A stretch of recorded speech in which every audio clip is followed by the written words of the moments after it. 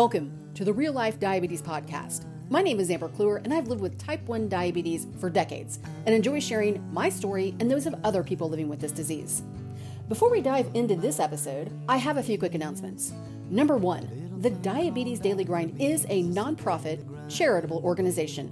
Funds raised help keep the website, podcast, and advocacy efforts afloat. It's easy. Just purchase a copy of Doing Diabetes Differently or click the donate link on my website.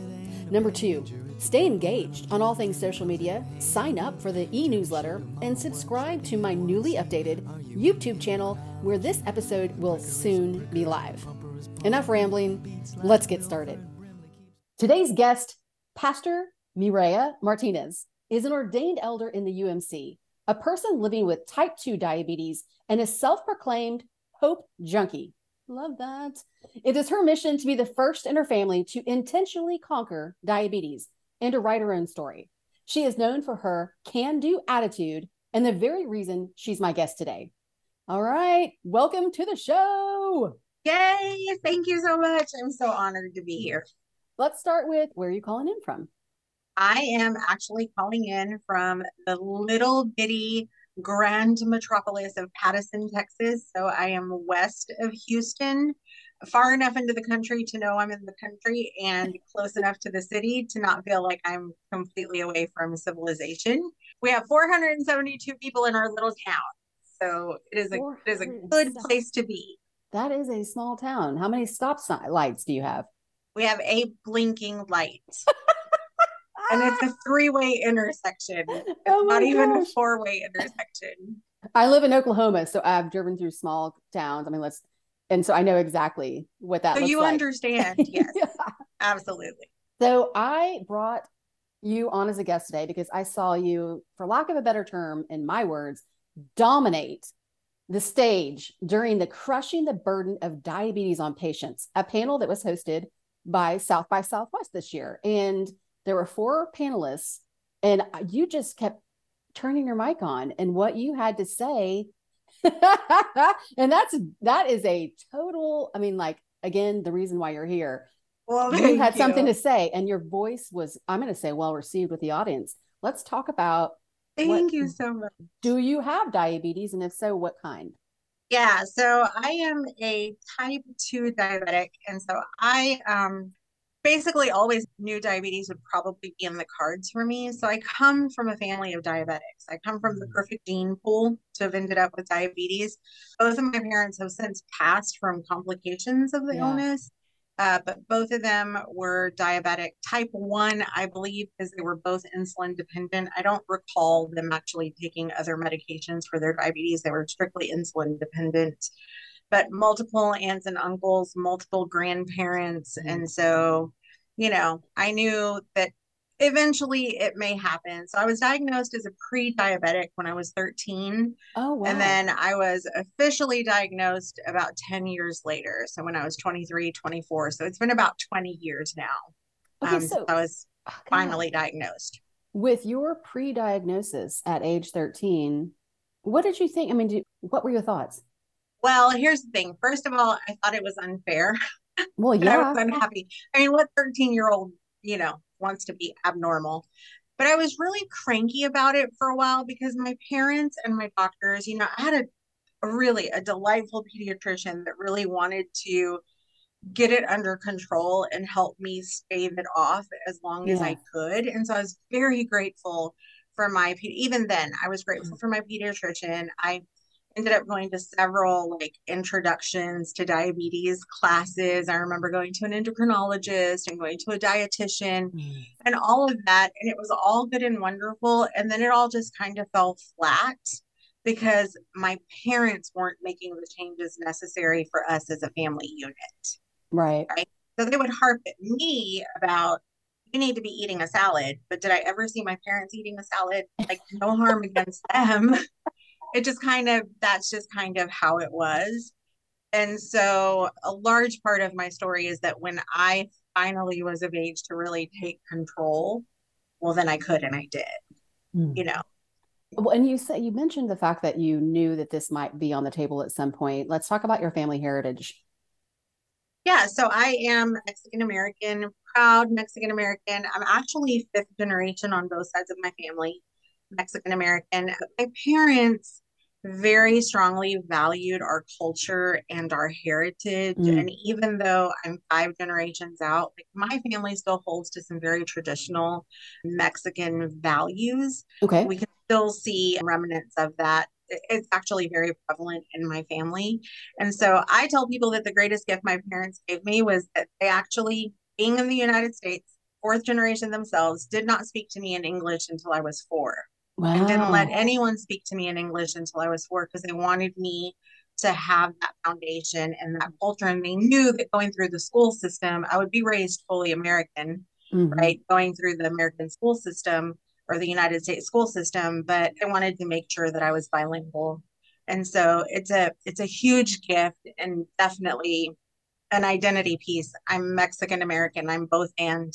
I'm not really either or. And Yeah. we're going to get into some cultural things here in a second, but I want to read something Yeah. that from the American Diabetes Association, because this says a lot, and we're going to talk about healthcare disparities and some other things as well. According to the ADA, 11.3% of US adults in 2019 had diabetes, but the numbers were higher for the Hispanic community, which fell at 11.8, the Black community at 12.1%, and the Native American community at 14.5. That was a few years ago. Now we Yeah. know those numbers are really ramping up and those percentages are as well. So let's talk about cultural things. Because I know well, I'm not going to go into that, how to word this. Some communities see it as a curse. This is something that, a past life or things like that. So in your culture, is it you've done something wrong? Is it just, does that make sense? Yeah, that totally makes sense. And I think it just depends on who you talk to, Mm, honestly, and just kind of their own stories and their own communities that they have been raised in. I mean, in my family, right, I can only speak to my own experience, really. In my family, diabetes, I mean, it is what it is. If you're in our family, you're likely to have diabetes, right. and it just kind of is. Now, there is definitely that thought. That thought is prevalent in many communities where, yeah, if you have any kind of illness, it is because you have committed some kind of great sin or Yeah. somebody in one of your ancestors did, and this is like a generational thing that's coming down to curse you or whatever.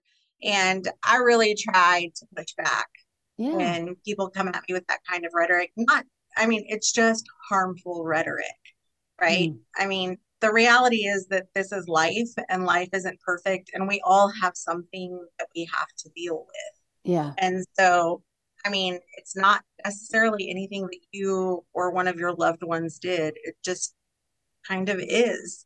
Yeah. And there are things that we can do to make it better. There are things that we can do to lift the burden, right? So the South by Southwest title was crushing, right? So there are things that we can do to mitigate that and stop that and alleviate that.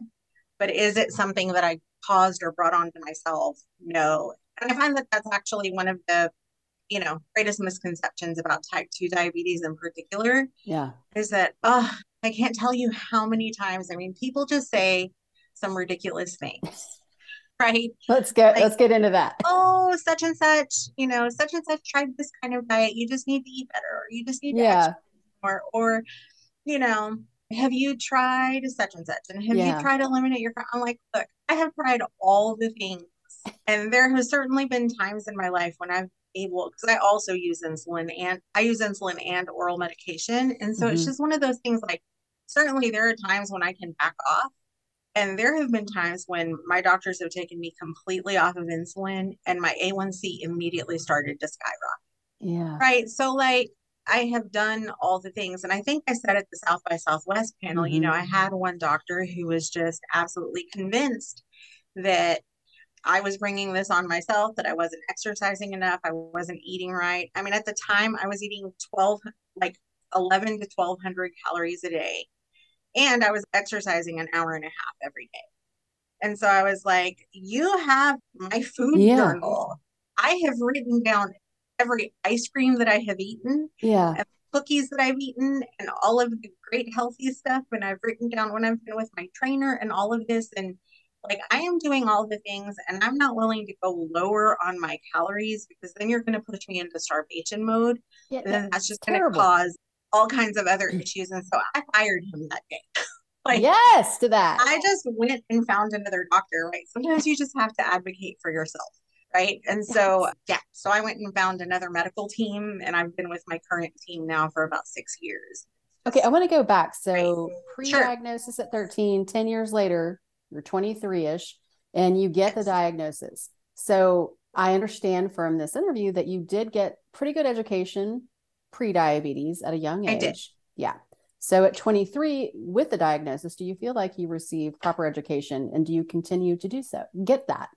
When I was 23, no. And again, like one of the things that I always tell people is like, find yourself a medical team and find people who know how to ask the right question. Yeah. And like, if you're not getting what you actually need and they're not asking the right questions, and you may not know those questions yourself, yeah, but once you hear them, it's like, oh, like a light bulb going off, right?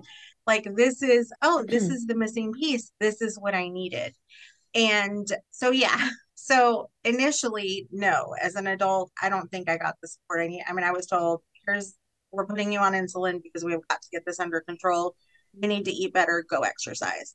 And that was basically it. Right. And so for a while, I mean, I did pretty well on my own, having had some experience with my parents, right? Having journeyed with my dad through his illness, he started making some changes and it was too late. Yeah. But he'd been struggling with diabetes at that point, probably for 40 years or so. And so I started to make the changes that I knew how to make on my own. I started walking, I started doing what I could, but I really wasn't in a position at the time and didn't really have, I mean, we talk about disparities, right? I was still in college. I had a part-time job. I had crummy insurance. Yeah. And so I was doing what I could. So initially, I don't think I had the support that I needed. I want to talk a little bit about, and I think this is the big shift in how we're talking about people living with diabetes as a whole. And there's a couple of questions with this. So you are an insulin dependent type 2 person living with diabetes. So oral and insulin injections. So let's talk about, if you don't mind sharing, what tools do you use that through medication and CGM or insulin pump? Yeah. What do you prefer? Yeah, we have found that the insulin pumps were too much for my system. Okay. Like, I was bottoming out. And so for me, my personal choice after much trial and error and many sleepless nights was to continue with just the injections. So I use insulin injections, and then I use a CGM also. And so I've tried multiple brands, and obviously currently I'm with Dexcom. You saw that at the South by Southwest interview. And then my primary healthcare provider is a nurse practitioner. And that's part of what made all the difference for me. 10 years ago, I've been with her about 10 years now. So when you look at my medication list with Jennifer, my primary care person, she will have, like, if I'm currently working with a trainer, she'll have my trainer's name as like one of my medications. Right. And so she always lists that I regularly go to the gym. And so all of these things are tools. So it all goes together. So having the right medication, I log in the information, like the foods that I'm eating and such, just to know and learn my own trends. And the CGM was life-changing for me in multiple ways. But the biggest was that it finally gave me the full picture of what my body was doing. Because I was one of those who was testing my sugars 10 and 12 times a day. But even with that, like, you're just getting a snapshot of that very moment. Whereas with the CGM, you can get the actual graph for the entire day. And so that has been a game changer in just learning my body and how my body reacts with the medication, with stress, with, food, exercise, all of it. And then, so diet, exercise, insulin, and CGM. Okay, let me ask you, because I'm not familiar with type 2s taking insulin. Do you give a bolus and a basal insulin? So long acting and before every meal? It depends. Okay. So currently, I am not having to use insulin with my meals Okay. unless I want to splurge. And Okay. so that was part of what I kept. I feel like I sounded like a broken record at South by Southwest because we were trying to highlight the differences in a day in the life of a diabetic between like me and Nick, who's a type Yeah. diabetic. And so for me, right, if my sugar is out of range in the middle of the day, I don't necessarily have to inject Yeah. myself with insulin to bring it back down. For me, actually, sometimes it is enough just to make an immediate change in what I'm eating, go drink some more water, go for a short, brief Yeah. walk or whatever. I do use long acting insulin, and that we have just learned I cannot do without that. Okay. So that's the one that for sure is kind of, we've tried twice to take me off of both insulins and it was a nightmare. And so my entire medical team and I have just kind of decided like, okay, because at one point, especially with that one doctor who was doing all this crazy stuff, I was like, all right, I don't know what you're trying to do. And I don't know if I'm like part of some medical study. I don't remember signing anything. Like I didn't, I mean, granted, I didn't read all of the fine print with your paperwork, but like, I don't know what you're doing, but I do know this that the longer my blood sugars are out of control, the more damage in the long term will happen to my body. Like, it's not your body. Yeah. I So was well like, and I said. don't know why you're not listening when I'm saying that this current treatment that you have me on isn't working. So, my medical team and I have all come to the realization that long acting insulin is just has to be it's a must for me. Well, I'm glad that we're breaking down those. And I will like give my apologies now because in the first, I would say 40 episodes of the podcast, I was really hard on the type 2 diabetes community. And that's from my personal experience with family members. And I'm like, why? Right. Because there is, I'm going to say it was self-induced and there could be lifestyle choices they could Yeah. change, but they don't. So I was hurtful and hateful towards the community once I got really into what diabetes looks like and the 17 different kinds there are now. And the Right. backlash with people like this and hearing the type 2 community, if you become insulin dependent, you failed. Well, that's horrible language. It's horrible language. And Yeah. that's what I mean. Sometimes the medical community is putting out there, okay, well, you obviously didn't do your homework. So here we are. And now you're going to have to give injections. Well, who the hell wants to take an injection? It's not like you're going to be like, yay, injections. That's going to make life better, right? Right. Terrible. So, Yeah, it is. It's harmful and it's hurtful. And there is so much shame that comes along with that. That yes, I am grateful that we are breaking down those, what are those called? Preconceived notions, yeah, right? That we are breaking down some of these ideas. Sometimes it's not actually anybody's fault. yeah, Again, it kind of is what it is. And people are, certainly I know people who are terrible diabetics, and I will admit that there have been times in my life when I have been one of them, right? But I have not been one of them for at least, I don't know, 8 years now. And so just trying to like do all the things so I can live as normal and happy and healthy a life as I possibly can. And yeah, it's just not helpful when somebody says, oh, well, yeah, you can exercise more and you could come off of that medicine. Thank you for your opinion. yeah. I'll just keep on my merry way. Well, and good for you on that. I Kind of mean, we have to be age. our own advocates. And I will say one of the reasons it was something that really resonated with me during your interview or while you were on the panel was when we were talking about a day in the life of diabetes. You mentioned being in that part of Texas and it's allergy season. So you were on a steroid pack or whatever, and the havoc that can put on your blood sugar. So the everyday person, if you're listening and you don't have diabetes, I mean, I will stay sick. I will not use a steroid pack because there's no getting blood sugars under control. And I could literally drink insulin and it wouldn't matter. I mean, it's crazy what your body Right, goes right, through. So I want to say thank you for sharing that and knowing your blood sugar is just going to run high for a couple of days. right. And so in that instance, I was using the fast acting insulin with my meals. Okay. And the CGM helped, right? Because I would, all right, this is what, so I've got prednisone doing this weird thing to my sugars just because that's the nature of the medication. And this is what I want to eat right now, right? So counting Yeah. carbs, and then it's just a guessing game at that point, right? With what the steroids are actually going to do to your sugars. But then checking 2 hours later, right? Just glancing at the data 2 hours later and going, okay, well, I need an extra dose. Clearly, I did that one wrong, Yeah. you know? And so for about, I was on the steroid pack for 5 days, but then it takes a good 7 days for it to actually be fully out of your system. Yeah. I've heard different statistics. Some say 7 days, some say 14. For me, it's about 7. At about the 7th day after I'm done with steroids, I'm like, oh, I'm back to normal. Praise God. Seriously. Okay. Like everybody in my life can calm down and, I can stop harping about how I'm miserable at the moment. But yeah, that's just, yes, a day in the life. I mean, sometimes you have to make decisions that, we knew that would intentionally make my sugars go out of control.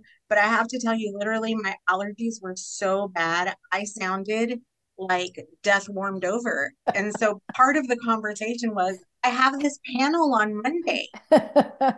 And so my primary care was like, I know you don't want to talk about this, but yeah, the quickest way to do this. I recorded a podcast days after recovering from COVID. And I just told all my friends and family, I was like, listen, I'm shutting down. I will not talk to you. I've got to save what little voice I have left. So I don't sound like a whiny person. And right. I still have that, but it's like, I get what you're saying. And as someone who's in front of a congregation. Yes. Congregation. Yeah, that's good. Your voice you have to have that. And one of the many articles and things I read about you is one in particular, which was somebody in your church who you could hear the alarms, right? Yes. Let's talk a little bit about that. Yeah. So first of all, the first thing I ever tell people when I introduce myself to them, when I'm moved to a new community, a new congregation, I let them know, right? I'm always two things. I am always a pastor and I'm always diabetic. Okay. Like, my entire worldview happens through those two lenses. Mm-hmm. I'm also definitely female and Latina, right? So those are other lenses through which I view the world, but for sure and for certain, these are two things. And so I make sure people know from the beginning that I'm diabetic, right? Yeah. And that, there's memes out there about, I'm sorry for what I said when my sugar was out of range. Yeah. Like, that's actually a legit thing. So I offend you. I try not to do that on purpose, but it may be my sugar. Ask how I'm doing. Yeah. So everybody just kind of knows. And then I keep glucose tablets and juice, and I prefer Skittles over the glucose tablets. Skittles. Yes. I have Skittles in the pulpit. So in my pulpit, I've got Skittles, juice, and glucose tablets. So I'm always ready for myself in particular, because I've certainly had those moments where I start to feel shaky. And I try to make the correct decisions prior to worship starting to avoid that. But again, it's just, the body is one great science experiment. So, I call myself literally hashtag walking science experiment, because it is so all over the place. Keep going. It's true. Yeah. So we were in the middle of the first song, and the organ was playing, everybody was singing, and I hear this glucose alarm go off. And I have been on forums where people are complaining about, is there any way to turn the sound down? I'm like, no, you actually don't want to turn down the sound. It's meant to wake the dead. It's meant to get your attention. Like, why do you want to turn off the alarms? That's part of the gift of this technology. Right. So anyway, so I hear this blaring alarm and I actually thought it was me. Right. So I took a quick glance at my phone and I was totally fine. And I know that this one particular church member is diabetic. I've got a few, but one in particular, I knew he was using a CGM also. And we had conversations before. And he and his wife sit on the back row of the church. They have sat there forever. I've asked them what would happen if I asked them to move. They said they won't. So anyway, it's a thing. People get territorial and they're delightful. And so I just kind of laser sharp focus looking at her, and I could see that she was digging in her purse trying to find something.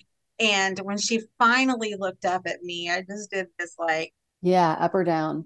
Which is it? What do we need to do? And so she did a thumbs down, and then she goes, I don't have anything. Yeah. I've got nothing. And so I grabbed a juice box and I grabbed some candy and I took it over there. And so she treated him. And by the end of worship, he was fine. And it was so funny because he was, you hit those lows and like the brain fog is Yeah. brutal, right? The brain fog is just absolutely brutal. And so after worship, I asked him how he was doing, and he was like, "Oh, my sugar dropped." I said, "I know." And he goes, "But I think, it's coming up. I'm feeling a little better. I'm gonna go Mm. home. It'll be fine." Well, then later that evening, he sent me a message and he said, "My wife tells me you're the one who saved my life this morning." And he goes, "If I had realized it was you when you asked me how I was doing, I would have been a little more enthusiastic." I Again, was brain like, fog. It's "Wow." like, I was like, "You're delightful. I totally understand. Like, it's okay." And so it's just one of those things. And yeah, so part of the reason that I share my story is that, in so many ways, it frees others also to share their own and for people to know that, like, they're not on this journey, whatever the journey is, they're not alone in this, right? There are other people who understand. And if they don't understand, there are other people who want to understand yeah. and who are trying to understand. And so, with that same particular church member, there have been times when he's been in the hospital and people come in wanting to check his sugar. And I'm like, hey, hey, hey, no, He's got he's a got a, Dexcom. he's got a glucose monitor on Yeah. him and you don't actually need to do that. And I actually had one person get testy with me. Um, yeah. She said, "So, but I'm supposed to do this." I said, "Well, you can just put in your chart that we are declining that. And you can put that the patient said that his blood sugar is 111. We Snap. have the data, you know? So it's just one of those like, anyway. So yeah, so that was the experience. And it happened more than once. It happened once. And the second time it happened, the wife actually walked up to the altar where I was sitting and she goes, "It's happened again." And she goes, "I promise I will go home and make sure I have a good stash in my purse I was going to say, we after need to get this." this woman stalked. I was like, it's really okay. I mean, and they're, kind of fairly new in the journey. And so these are Yeah. things that you learn as you go along, right? Just, yeah, always have sugar with you, always have protein, you Yeah. know, I always have protein packs with me also. Well, and So, I'm so thankful that you are so upfront and honest in the very beginning so mhm. that people feel comfortable coming to you because I mean, there's been plenty of times where I wouldn't ask for help. I always managed it myself, but just because I didn't want to burden anybody else and maybe they didn't know I had diabetes. But I want to end with two quick questions, and one is going to be lengthier than the other. I ask every guest now, and especially since you're living in a small community, do you have healthy food options, which means fresh fruits and vegetables within a 2 mile walking distance? So here's the thing, I'm in a rural community, right? Right. So the short answer is no. Okay. So I am 4 miles away from the nearest grocery store. Okay. Not terrible. Not terrible. Actually, that's not true. You know what? We have a little meat market that's probably about a mile and a half down. So I do have access there if I want to pay a ridiculous amount for, Sure. that's Staples. that's another podcast Yeah. about price gouging. But so no, in that regard, Okay. not really. But part of the beauty that has come for me in being in this community is that it has actually forced me to be a better planner about my, Oh, yeah. it's actually been a healthier thing for me to be here because again, the nearest fast food restaurant is 4 or 5 miles away. That's not terrible, but when you have to go like, I mean, it's a rural community. Yeah. It is a paved road, but I mean, you have to go like, Out anyway, of your there's way. nothing between here and there. And then you have all these fast food restaurants or whatever. But like, it actually has been far healthier for me to be in this community because it's forced me to plan my own meals and it's forced me to cook at Mm. home. We have one diner in my town and it has amazing, amazing home cooked food. Not much of it is very healthy, although they do have a vegetarian option. And they are delightful when you ask for a salad instead of fries. There you go. So, Well, yeah, that's winning in and they don't itself. charge you any extra. So however you want to work my answer there. I mean, it's a, yeah. Okay. Here's another question. So, as a Mexican American, Mhm. do you feel like Oh, what are the words? You get proper care when you walk into a medical establishment. I only say that after interviewing other guests who say that the color of their skin determined how they were going to be treated. And it breaks my heart. It is absolutely heartbreaking. And the reason I pause is because I've been on both ends of that, Okay. right? So I experienced that a lot. I was my mother's caregiver for 17 years. And Mm, so with her, I definitely experienced that. And she was also on dialysis. I mean, she mm, felt miserable most of the time towards the end of her life. And so I was often the voice for her yeah. because she wasn't feeling well or doing well. And I often felt like people looked down upon her. Yeah. Yes, because of the color of her skin. And then because she wouldn't let me answer, she would ask me to answer for her. And so I think people also just assumed that she didn't speak English. Yeah. So another day, another podcast, I've got delightful stories of the way my mother would punk people, right? And then also, turn it back around.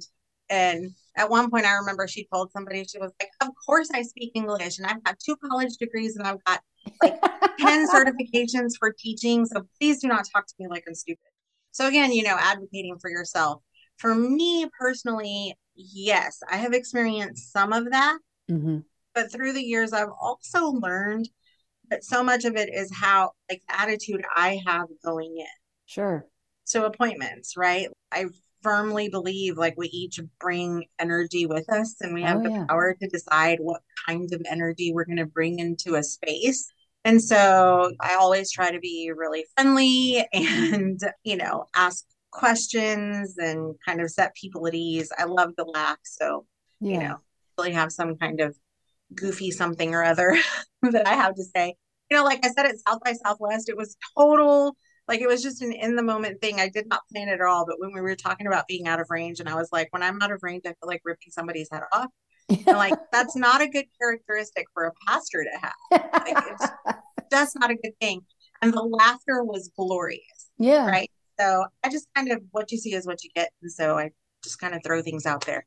But yeah, so I've learned that my attitude going in greatly affects things. And then also just how I myself approach the conversations. And, when we're talking about disparities, that's my education largely plays into that, Hmm. right? So I've got 2 college degrees. Even when I don't know what questions to ask, I know people who know the questions Hmm. that I need to ask. Because certainly there are times, I mean, my PCP gets messages from me all the time in my mic chart about, hey, I'm going to go to this appointment and I really don't know what to ask, but this is what I feel. Yeah. Right. And so often, I'll get some suggestions, or sometimes she'll shoot back at me with just let them lead the conversation. Just tell them how you're feeling and let them. So those kinds of things. Was that kind of what you were after? Yeah, and I will say that there's so many wheels turning in this little head that I have. One last question that I want to ask you, and this is a spiritual one, Sure. because I think I've written about it in a blog at some point at the Diabetes Daily Grind, but my relationship with God and diabetes, that's very across the board and so like generic, but can you speak to anything about, because I remember as a child thinking, why would God give me diabetes? Who is this person and why do they hate me? Right. So, with that, I feel like as somebody in your position, if you can speak to, and I've learned this is my gift and this is my voice, and I'm helping people. So, I have turned the page from that 8-year-old girl. But is there anything that you can say to that? Wow. Yeah, that's a whole sermon series. We can do another podcast because we could, I Yes, mean, let's do it, Amber. You and I can be new besties. I love it. Yeah, there's a lot to say about that. So the first thing that I tell people is that, I mean, in my faith, right? So Christian faith, Jesus is pretty clear in scripture that in this world you're going to have troubles, yeah, but take heart. He says, I have overcome the world. And he also says in many parts in the gospels that he is with us always, yeah, right? And so again, we all have something, right, that we're going to have to go through. Then there's these amazing stories in scripture. Like I love the healing stories. Now that's getting into a whole can of worms about who gets healing, who doesn't, yeah, why, right. whatever. It can get muddy and complicated, and it's glorious in all of it. Part of it for me is all those times in scripture that Jesus says, like, this is for the glory of God. This is to help others. Like, people are going to see this is going to help others. And so I have also become the person who, yeah, so this is something that I have for whatever reason. And I'm just going to make the best of it. And I'm going to go ahead and share. Like you, it's a gift. It's a gift to have these doors opening because of this one thing. Right. You know, and if anybody had told me even 5 years ago that I might find myself on a panel at South by Southwest talking about diabetes, I'd be like, maybe about like technology and theology, but right. I don't know that you would want me talking about diabetes, but it's just, you know, it has become such a gift and it's opened so many doors. And yeah, and then just as it relates to faith, as far as the Christian faith, you know, we're all about hope. And so I hang on to that, right? You did in the introduction, you talked about You're a hope junkie. Yeah, I am absolutely a hope junkie. I insist on hope, even when things are bad and things can be and get really, really bad. Like, I still see glimmers and find glimmers of hope. And so that also is part of what pushes me on and pushes me to advocate for other people. And, you know, we talk about disparities, we talk about the, you know, Hispanic community and lack of resources and everything. Part of it for me is, okay, I am one of you, right? We are in this community together, and these are the questions you need to ask. And if you're not getting answers, then we need to go find another doctor. And if there's some kind of loop that we have to go through with your insurance, well, then let me help you jump through the hoops. Yeah. Right. But we're going to keep at this until we find some answers. And part of that is holding on to that hope that the way it currently is not the way it has to be.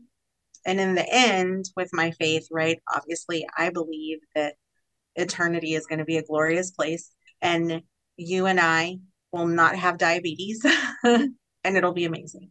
Well, thank you for sharing. And I want to do is kind of a shameless plug in this, and that there's a past podcast guest, and I only bring this up because you talk about having a list of questions or questioning, and you have to be your own advocate. There's a book by Chad T. Lewis. It's called Doing Diabetes Differently. I'll gladly gift you a copy. And thank you so much. The proceeds from the sale of this book go to the Diabetes Daily Grind nonprofit, and I helped edit it. With that being said, the message there is amazing. So there's 5 different chapters. And after each chapter, he gives you a list of resources. So other blogs, websites, you know, and he really worked with the best of the best in every capacity. And then he gives you a list of questions to ask your medical provider. I mean, you talk about empowerment. I mean, because I don't know what to ask a lot of those times, to the point of now I write down notes when something, you have to. Me too. Yeah. Because you have your 12 minutes in there, and it's not going to be like, they're going to be like, okay, here's everything you need to do. There's no way. Well, you know what? I've even taken it a step further. Before I go to any appointment, I send my questions through the portal. Yes. So like they have it before I walk in, and then I have it on my phone also. So I'm like, this is what we're like, I'm not leaving. Until we go through this list. Cover this list. Yeah. So, well, that's amazing. Thank you. Well, I appreciate that. Yeah. And those questions are so needed. Like, that's what everyday people can do. Like, hand off the questions. That in itself is so empowering. Yeah. Well, listen, thank you again for having such a powerful voice, and especially for the type 2 community, because they need it, honestly. And it's a privilege to interview you. Thank you so much. It's been an honor, and I've had a great time. Let's do this again. Yay! As I wrap up, I want to remind you that I'm here for my diapeeps and the medical community. So feel free to contact me at diabetesdailygrind.com. Your continued support and love help keep the episodes coming. Cheers to the highs and lows, everyone. Yes,